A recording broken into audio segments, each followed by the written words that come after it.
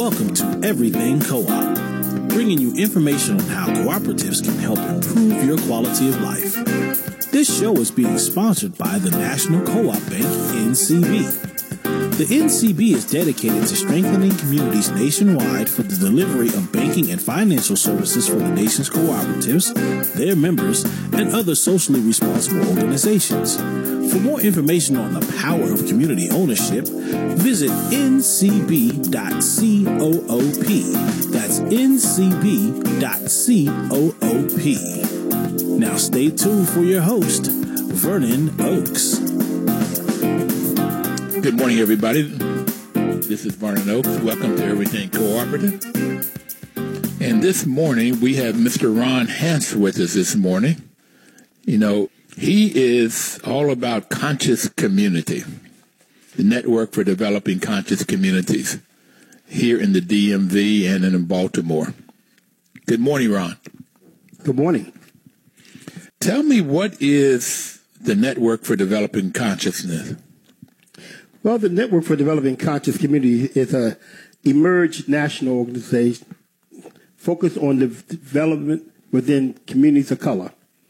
And what we apply is a humanistic and spiritual perspective to how community development should be engaged from a community perspective. With that said, Vernon, we look at spiritual principles that can guide furthering the connectivity among people and community. Okay. So how long have you been doing this? This organization has now been emerged for 4 years now. Okay. So I think I've known you about that amount of time. Well, a little longer than that, because we met prior to me starting this organization. Okay. So what are some of the kinds of things that you do in this organization? Well, the kind of things that we try to do is really, first of all, we're about education and using education as a tool to elevate consciousness.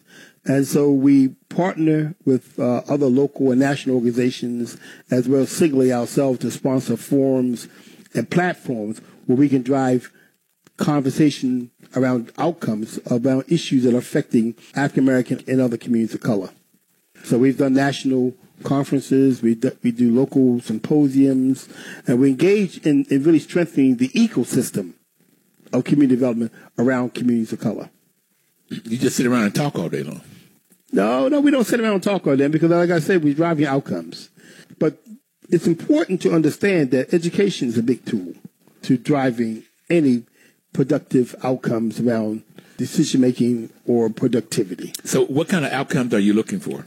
Well, first of all, we're looking at outcomes around eliminating and decreasing the disparities that are affecting communities of color. There are health disparities in our communities that show that our zip codes are more of a determinant of your life longevity than anything else. We're looking at the educational disparities in communities of color. We look at the business and unemployment rates, the home ownership rates. We're still around 40% home ownership in communities of color, where nationally the rate's around 64%. We look at the diminishing ability of creating generational wealth in African American and other communities of color, which is a big predominance of an outcome in terms of what we're able to do economically in our communities. So those are a lot of things that we're certainly working at addressing and creating conversation around. So what's the conversation around? I mean, all of these are extremely important to me, whether it's health, education, unemployment, home ownership. But the one that really gets me is this generational wealth. I mean, that hits me more than anything else. So Yes. What are some of the disparities, or what happens in our communities that would cause this huge gap in wealth creation? Well, Vernon, I tell you something. It goes back over the last 50, 60 years in this country in terms of policies. Local policies that affected where we lived and how we access financial resources. It goes back to the 1930s at the start of the federal programs around housing and how there was discriminatory and segregated practices within state, local government that prohibited us as a people from acquiring financial resources. Go back to the redlining that has gone on, that has created economic walls around our communities where we couldn't access financial resources. And of course, the exploitation that had went on as a result of that, because of the fact that we couldn't acquire through the normal financial streams with FHAs and VA and the securing of mortgages, that others took advantage of that opportunity to exploit us in the real estate market. And as you all know, home ownership is probably the first gateway to creating wealth over time. So if you are buying a home in a neighborhood that's been redlined, your value is slow to appreciate and create the equity that you would normally use to send your kids off to school, to start businesses, et cetera, et cetera. Where in suburban white America, that door was always open, which allowed them to create equity in their home ownership opportunities and then use that equity to move into small business, to send their kids off to school, et cetera, et cetera, et cetera. So those are the opportunities that we didn't have as a people for over 60 years in this country. Well, Ron, I guess I would say it's not just 60 years; it's probably 400. But well, okay. yeah.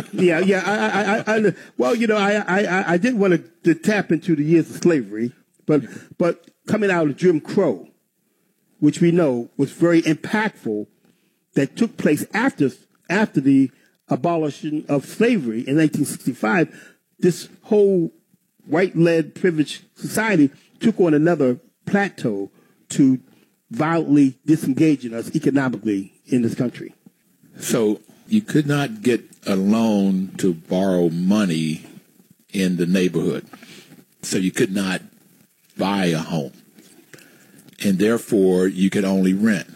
And the people that owned those multifamily buildings were normally white, and then they exploited you. I heard you use that word, exploited. Exploited, yes. So you end up paying a larger percentage of your income. So you don't have a huge amount of income in the first place, or a huge unemployment rate.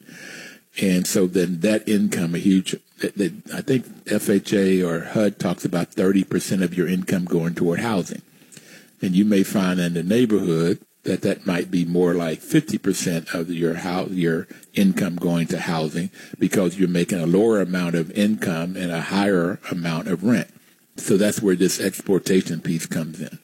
Generation and generation, harder to create wealth. One of the speakers that we're having at our symposium, and we'll talk more about that, is Dr. Burrell Satter. Wait. Tell me, what symposium are you talking about? Oh, the symposium I'm talking about is the Symposium on Racial Equitable Community Development that we're hosting in Baltimore from October the 22nd through the 23rd. One of our keynote speakers at that symposium is Dr. Burrell Satter, who's a researcher at Rutgers University. Dr. Satter's father was a Jewish attorney working in Chicago during the 30s, 40s, and 50s. And what her father did for black families was provide them legal advice on acquiring and purchasing real estate, and particularly talking about home ownership. What was going on in Chicago at the time was, like many other cities in America, there was blockbusting, where white realtors, brokers, and loan officers, and the whole systematic process of scaring white folks out of their neighborhoods with the thought that black folks were moving in. And so when this process was unveiling and unfolding, Vernon, they were buying the real estate at below market value because, again, of the scare tactics. Sell your property now. Black folks are coming. And they would orchestrate, black women riding or walking through these neighborhoods with carriages with kids to show that they were actually, moving in. And so what they did, they acquired these properties at below rate. And because of the system was in place that didn't do lending, and this was all in a lot of the government programs, there was language that prohibited lending to black families. Those people who were engaged in the process were buying and selling above market to black families moving in. Not only were they selling at above market rate, but they were also doing the lease to own financing, which means they controlled the interest rate and financing of those loans. And so what has come out of that discussion, Vernon, is that there was probably about $3 to $4 billion of wealth during these years extracted out of the black community in Chicago. That is absolutely so interesting. So you get these disparities all around wealth. So you don't create the wealth. And this is what I've tried to tell people and in organizations, businesses, churches, that the balance sheet is more important than the income sheet. We mainly look at what money comes in and goes out, this income statement. But the balance sheet looks at what assets you have and what you owe. So it looks at what you own and what you owe. And that turns out to be more important when you start talking about health and education and unemployment and home ownership. All in business ownership is how much wealth do you have. We're going to take our first break, and then I want to come back and really talk more about your upcoming symposium. And tell us again, when is that? October the 22nd through 23rd. It will be held in Baltimore, and I guess I'll give the website information, www. We'll be right back. Okay, we'll get that when we come back. Thank you.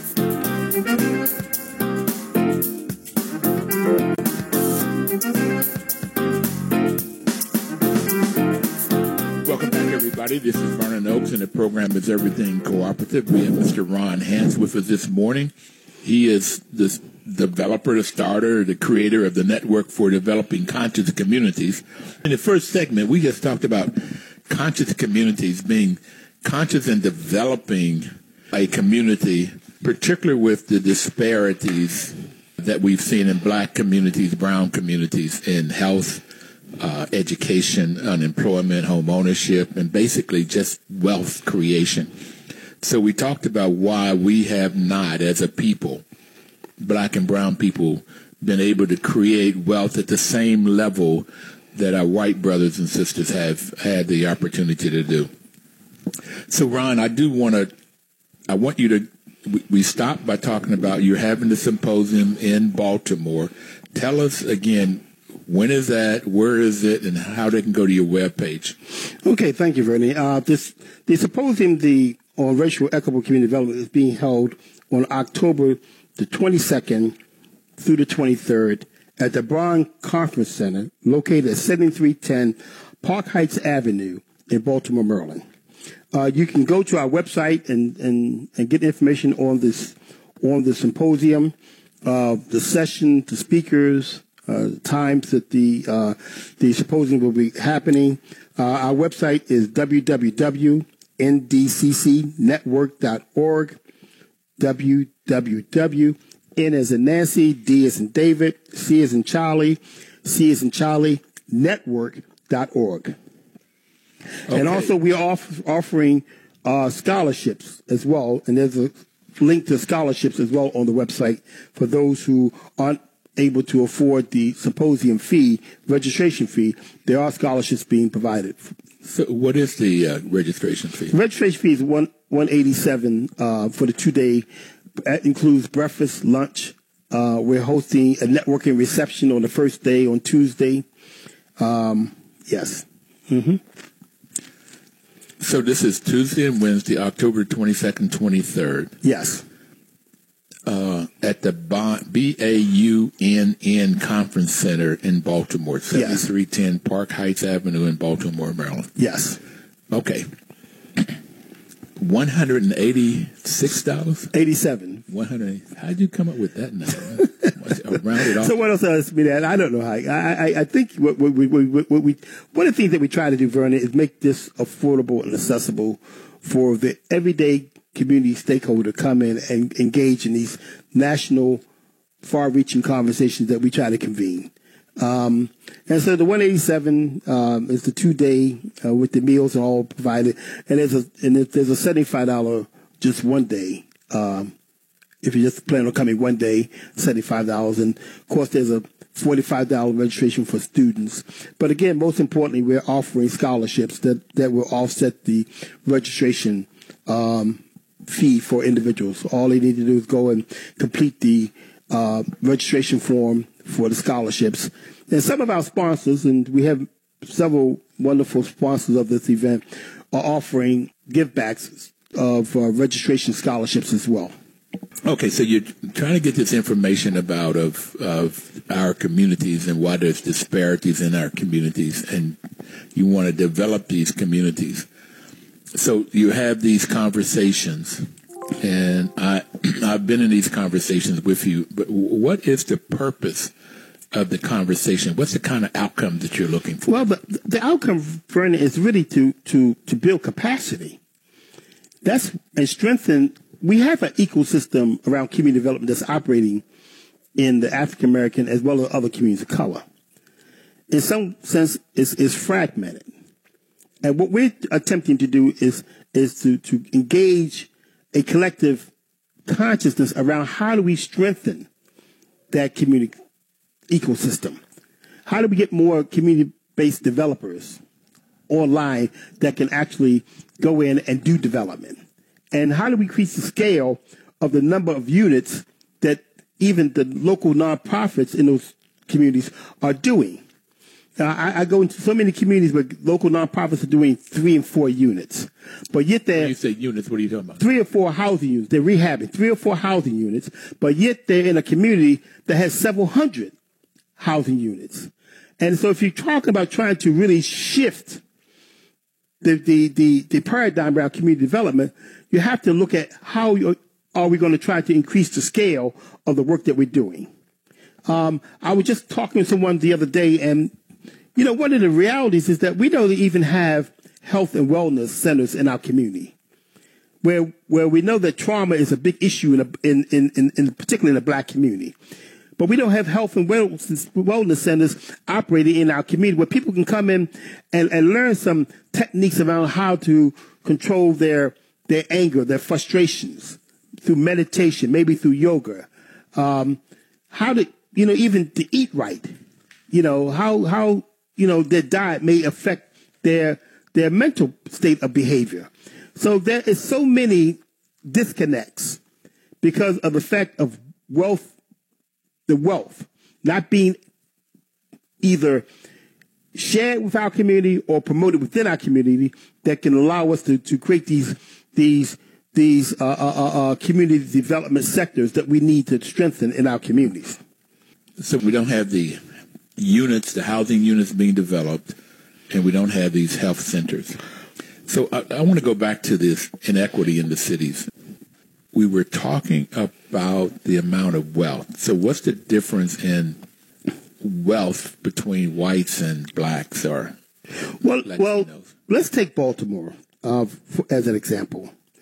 In Baltimore, the average white household makes 2 times the income of the average black household. Blacks are making... Wait a minute. So a white household makes 2 times the income. Mm-hmm. So that if a black family is making $15 an hour, then you can expect that the white family is making $30. That's right, $30. And so in Baltimore, the average black family household is averaging about $33,000. The average white household is averaging over $62,000.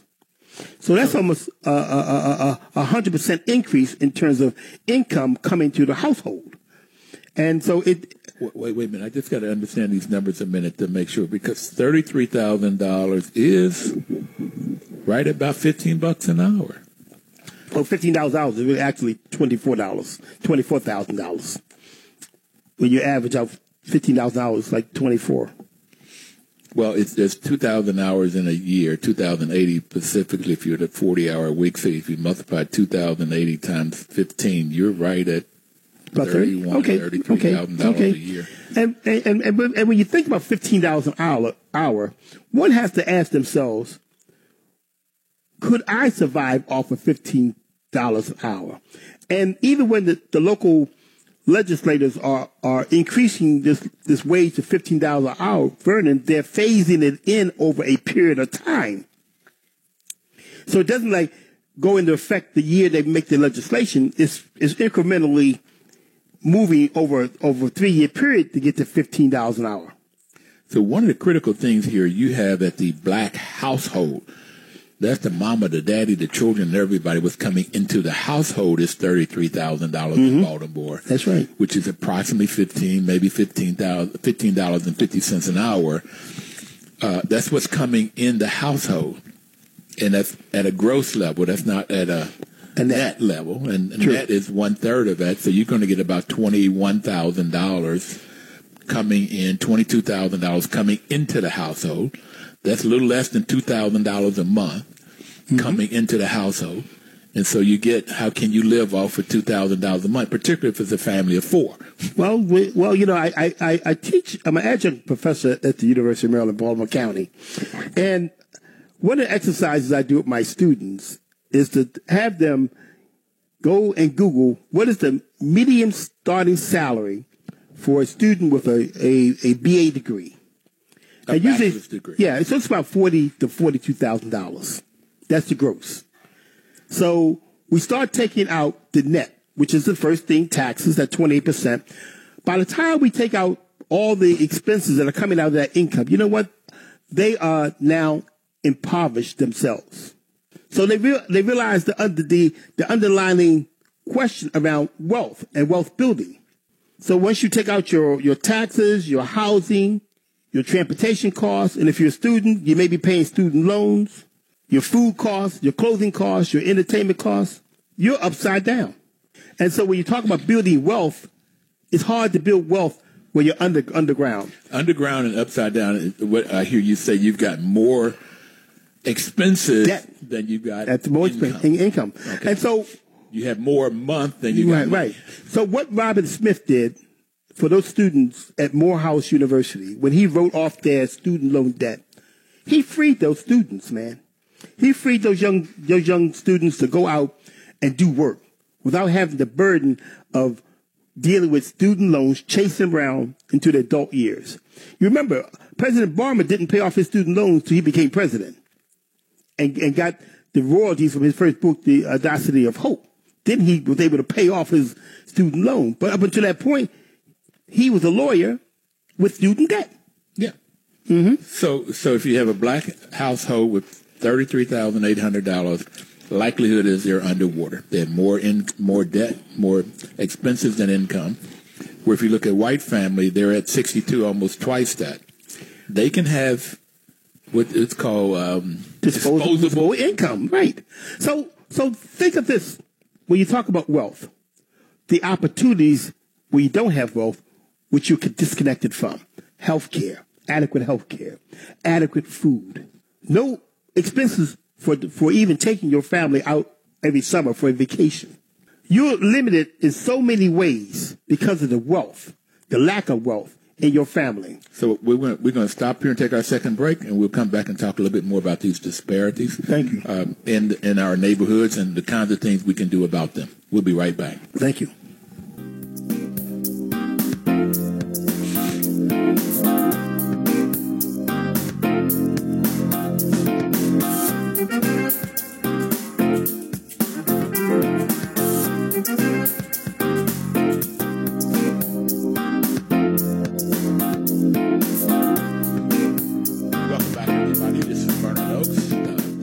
Is Everything Cooperative. The National Cooperative Bank is sponsoring this program. They've been with us now for 6 years. Ron, we've been on the air for 6 whole years. Wow, congratulations, Vernon. When we started, doing fantastic work. Thank you, babe. When we started out, we were only going to do it for a month. We were going to trial for a month, and it just kept going. Well, God always got a bigger plan for us than we have for ourselves. Amen. And let's get back to this conversation about these inequities that you're talking about that happens in our neighborhoods. So we talked about blacks' household income in Baltimore is $33,800, where whites is $62,700. So blacks end up with that small amount of income, one half that of whites. They have more monthly money, or they have more expenses than they have income, and therefore they don't get some of the things that they need, like fresh fruits and vegetables or health care. And whites with $62,751, they end up with what we call disposable income, organic. They can also have the health insurance. They can also have life insurance. They can also take vacations, which are kinds of things that helps with the emotional side of things. So they have more money than month, so they can get savings going on and create that wealth. So we talked about this the first half. So what are some of the other inequities in our neighborhoods? Well, let's take Baltimore particularly. Well, we can look at the life expectancy, Vernon. Okay. Yeah, the life expectancy. We can look at in a neighborhood such as Upton and Druid Heights in Baltimore. The life expectancy is 63 years. But you can go to Roland Park. So this is in the black neighborhood. You can expect to live 63 years. 63 years. That's what the actuaries are saying. Okay. And so you can move 14 miles north in a predominant white neighborhood of Roland Park and live to see 83 years. So that's a 20-year difference in terms of life expectancy that one's experiencing. That's 20 years of lack of wealth generation that's being taken away from a family. So you're talking about the wealth generation. I'm really and sort of sitting here stunned that if I have this income of $62,000 a year, the white income, this white household, so I have disposable income and I can eat the right vegetables, get the meds, go to the doctors, I can pay for doctors, I can take vacations and get rest. I can do all of these kinds of things. And what that shows up in is life expectancy. You live longer. So I live longer. You live longer.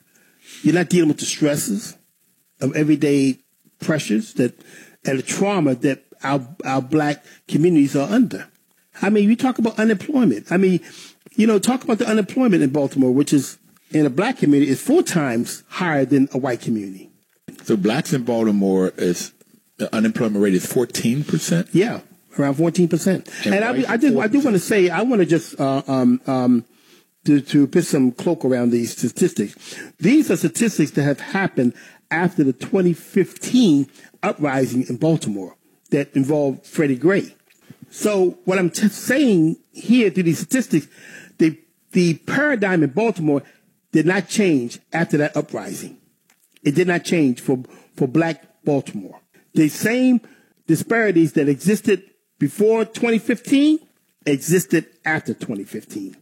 Well, these things are in the fabric of the neighborhood, so an uprising won't cause them to change anyway. Vernon, and I guess that's the reason for your organization. Well, Vernon, we can't talk about these disparities in the truer context unless we bring in the conversation about institutional racism. There's no way we can have this conversation to talk about these disparities if we can't talk about institutionalization of practices have made these divisions, have made these disparities, have increased them over time.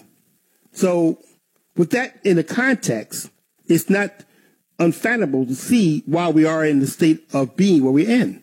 Institutional racism has played and is still playing a major part in the allocation of resources, policies in this country affecting communities of color.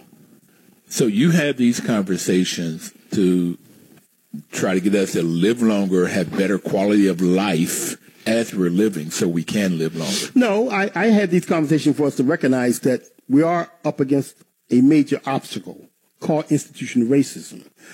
But we shouldn't let that be the prohibitor that disallows us from doing the things necessary for us to do to augment and grow our communities and provide resources. I really think we're saying the same thing. Yeah. Mm-hmm.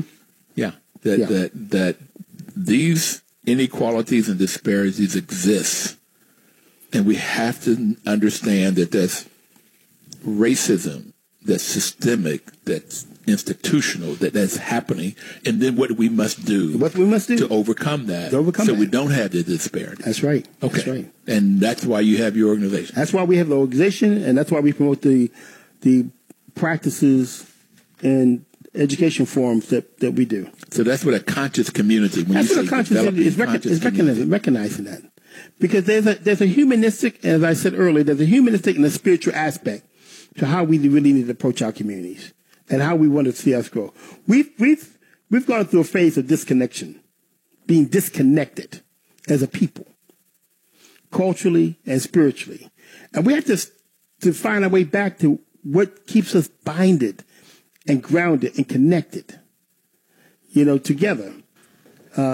Because there's no savior coming for Black America. And I think that most of us who have been in this work of community building understand that there's no one going to save Black America but Black America. And so we need We need the involvement of our faith-based community in a much larger way. We need the involvement of our business and professional associations in a much larger way. We got to go back into communities, man, where there are no institutions working. You know, such as we talk about food deserts, communities that have no access to food sustainability. There are communities that are operating with no organizations working in those communities at all. And so we got to start looking at how we build institutions in our communities, such as what Marcus Garvey was promoting back in the 1930s. Well, before you go there, I want to go back to, you mentioned he brought up food deserts, so I want to make sure people understand what a food desert is. And that's basically, my understanding of a food desert is you cannot get fresh fruits and vegetables. Yeah. You cannot get quality foods. And these dollar stores, they're coming in, and the chairman of the dollar stores, General Dollar, one of them said he wants to be in all of these neighborhoods. They're providing the carbs, low cost, and people can come in and get the carbs all day long, and they do not, and that's what helps to cause this low life expectancy. I got it. What do we do about it, man? Well, Vernon, we got to look at how we can build institutions that are growing and providing adequate foods to our communities.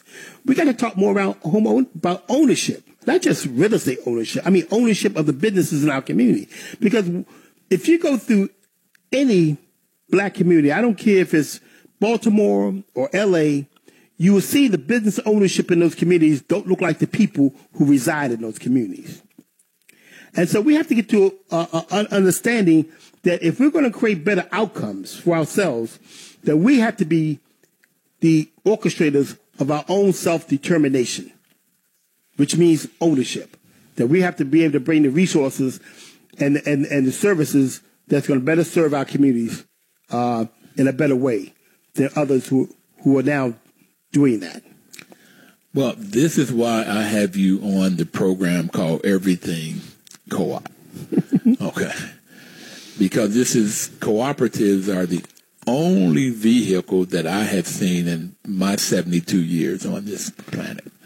It's the only organizations, institutions, whether it's housing or financial through credit unions or farming, whatever, but the only organization where you can create wealth, social and financial wealth. Well, let's say I like to look at it as one of those processes. One of what? As a process. Okay. Because living cooperatively is not new to the black community. You know, I remember. I think that's how we survived. Yeah, I remember as a kid, we used to borrow flour and butter and sugar from our neighbors. Nobody would live in a community where I grew up as a kid would allow the other family down the street to starve. And so when that family might have ran out of some edible goods during the month, they would send, their kid up to our house, or we would go to other neighbors and borrow things. That's in the fabric, the DNA of black community. Sharing, bartering. We do that. We do that well. We've done that. And so we have to, go and institutionalize some more ways to make it more sustainable. And that's where I think the cooperative model comes in, because it creates a more institutionalized, sustainable process so that we can have it there as an ongoing entity to be able to provide goods and services to our communities in a collective way. You're talking about, can I borrow a cup of sugar? Well, that happened in West Virginia. And where'd you grow up? Where'd you grow up? Where'd you grow up? I grew up in Baltimore. In Baltimore. Okay. So that we helped each other.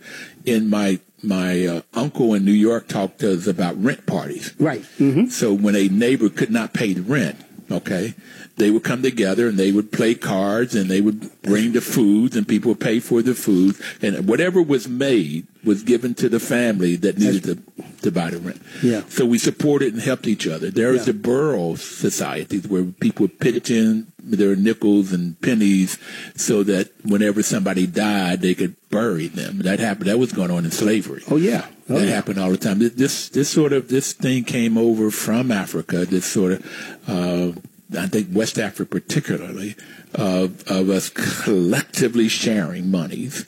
Ubuntu was something that in Southern Africa, it was a way of being, of sort of supporting each other.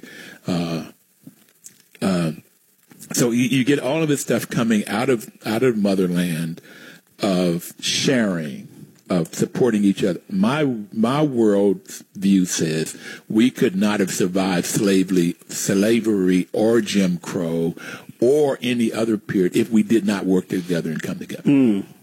Well, it's not ironic that the 7 principles of cooperative align with the 7 principles of Kwanzaa. And so when you look at those 7 principles of Kwanzaa, they really talk about all of this collective work that's needed around and the faith work. And so those principles drive why we should be and how we can, most importantly, how we can begin to really build a new framework and paradigms in our communities. Well, it's interesting you talk about the 7 principles of co-ops and the 7 principles of Kwanzaa. Is that I think the 5th one of Kwanzaa is cooperation. Ujima, right? Ujama. Yeah. And there is a cooperative in Pittsburgh called Ujama. I met the sister. Yeah. Lakeisha Wolf. Right, I met her. She's been on the show. She and Frankie, they're 2 people. Matter of fact, I went up and visited them. I threatened to do that. And I got to tell you guys, if you want some good jewelry, I hope nobody, the females in my family are listening because I bought my Christmas gifts up there this summer. They're great. And I told them my only concern was their prices were too low. Okay. With the quality of their goods, but it's sisters. Are up there making jewelry and clothing and artwork, and then they buy from other sisters around the world, people of color around the world, and they sell them in a storefront. This is what you can do: come together and create a business. Since you did mention Pittsburgh, I do want to put a plug in.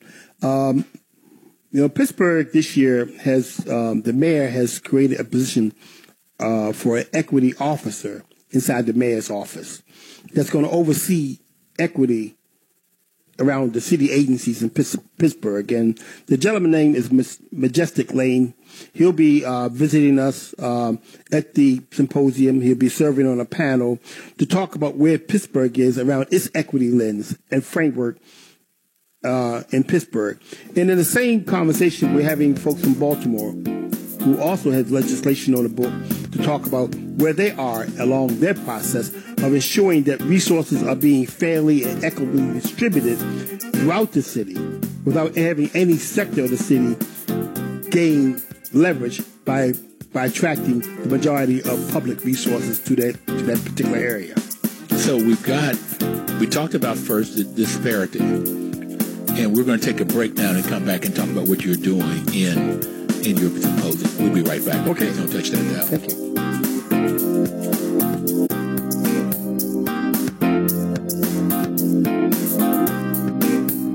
Welcome back, everybody. This is Vernon Oakes. The program is Everything Cooperative. We have Ron Hansen in the studio with us this morning. So, Ron, we talked about the disparities in the white community, black community, white family, the black family. We've talked about the history of it. We talked about what we need to do, and I find co-ops is one of the answers. And different cities are doing different things. And you're having this symposium. You've told us it is October the 22nd and 23rd is in Baltimore at the Bond, BAUNN Conference Center at 7310 Park Heights Avenue. Tell me, what are some of the things you talked about, Dr. Statter, but what are some of the programs that you're going to be doing there? Well, one of the conversations, and we have over 60 presenters that are coming and sharing in dialogue at this symposium. And we have over 16 discussions that'll be running concurrently throughout the Tuesday and Wednesday. And what we are hoping, and our goal is, Vernon, to really drive outcomes. And so it's important to come together and share information, and that's what we want to achieve. Firstly, is the sharing of information.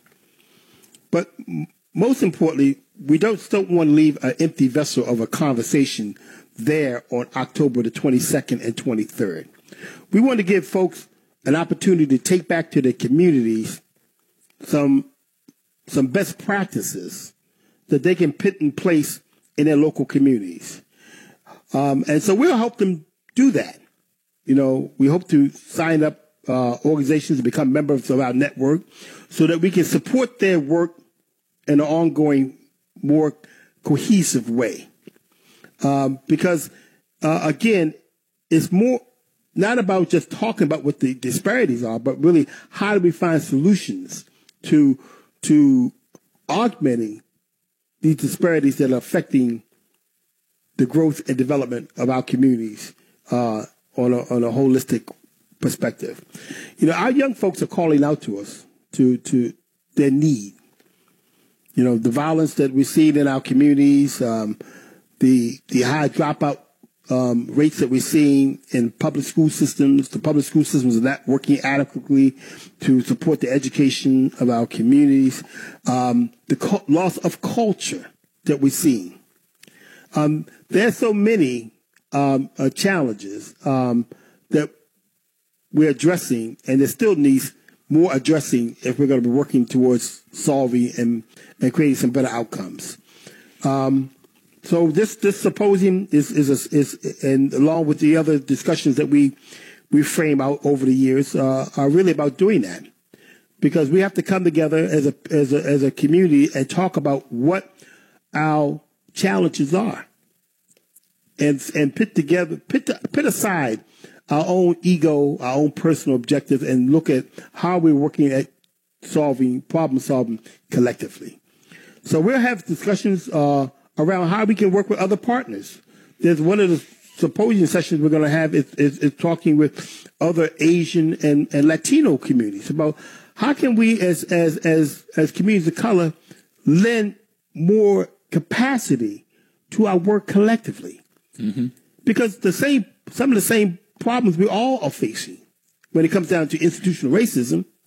I first came to this when I taught at City University in New York, and it was blacks against Puerto Ricans for the crumbs. Mm-hmm. And it seemed like the folks in power, white folks, would try to keep us divided and keep us fighting against each other over crumbs, over a little bit of nothing. Yeah. And then I saw it when I taught at San Diego State in San Diego, the blacks against Mexicans. And it was the same kind of dialogue going back and forth, and we have the same problems in our neighborhoods. Yes, in our neighborhoods. Okay. Same issues. So if we can come together and work together, so that would be one I'd like to go to. Yeah. Is how do we pool our resources, our talents? Well, we all are living virtually in the same community. Economically, they're pushing us. The economics have pushed us into living in the same community. I mean, when I came to D.C. back in the 70s, and I looked at Adams Morgan, it was a rich, culturally diverse community in Adams Morgan. Now you go to Adams Morgan, it almost looks like any other white gentrified neighborhood in terms of the culture that was existing then is absent now. So we got an opportunity to really create communities that we see, communities that we desire. It's not going to be an overnight, a one-night solution. It's going to be a process.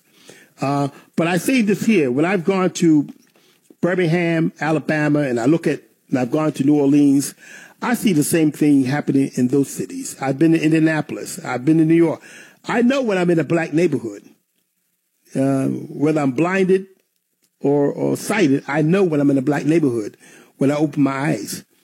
And economically, even in Birmingham and New Orleans, where in Birmingham we have the historical black civil rights district where blacks aren't controlling the outcomes economically in that city. And it's the same thing in New Orleans, a black city where it has a $50 billion tourist industry and blacks are getting 3 to 4%, black businesses getting 3 to 4% of that business. There has to be a change to that. There has to be a change. And how do we get that change? I mean, that's what we're really talking about. Well, yeah, and I really do see co-ops as an answer, if it's not the answer. I do want to give a plug out. Your conference is on the 22nd and 23rd of October. October is co-op month. October is we started our radio program 6 years ago in October because of October being co-op month, and my birthday is October the 7th. So October is a great month for me. My sister's birthday is October the 4th.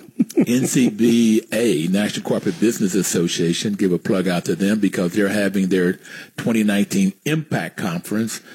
Starts on Tuesday, October the 1st. It's sort of a pre-conference looking at excellence in co-op leadership and management presented by St. Mary's College. That's all day long from 9 to 4:30. And then on Wednesday and Thursday is their main conference, and they will be talking about some of the things you're talking about here. Okay. Well, Vernie, you are hitting a panel at our symposium, and we're looking at cooperatives. And we're going to discuss cooperatives in terms of their viability around ownership in communities of color. And so we're in the process of launching a green cooperative initiative in Baltimore as well. Several weeks ago, everybody nationally, internationally heard the president talk about how filthy Baltimore was as a city, and we took that personally. But we took that personally well before his comments. We started working with Wells Fargo Bank back in January of this year to look at launching a cooperative business initiative in Baltimore around street maintenance.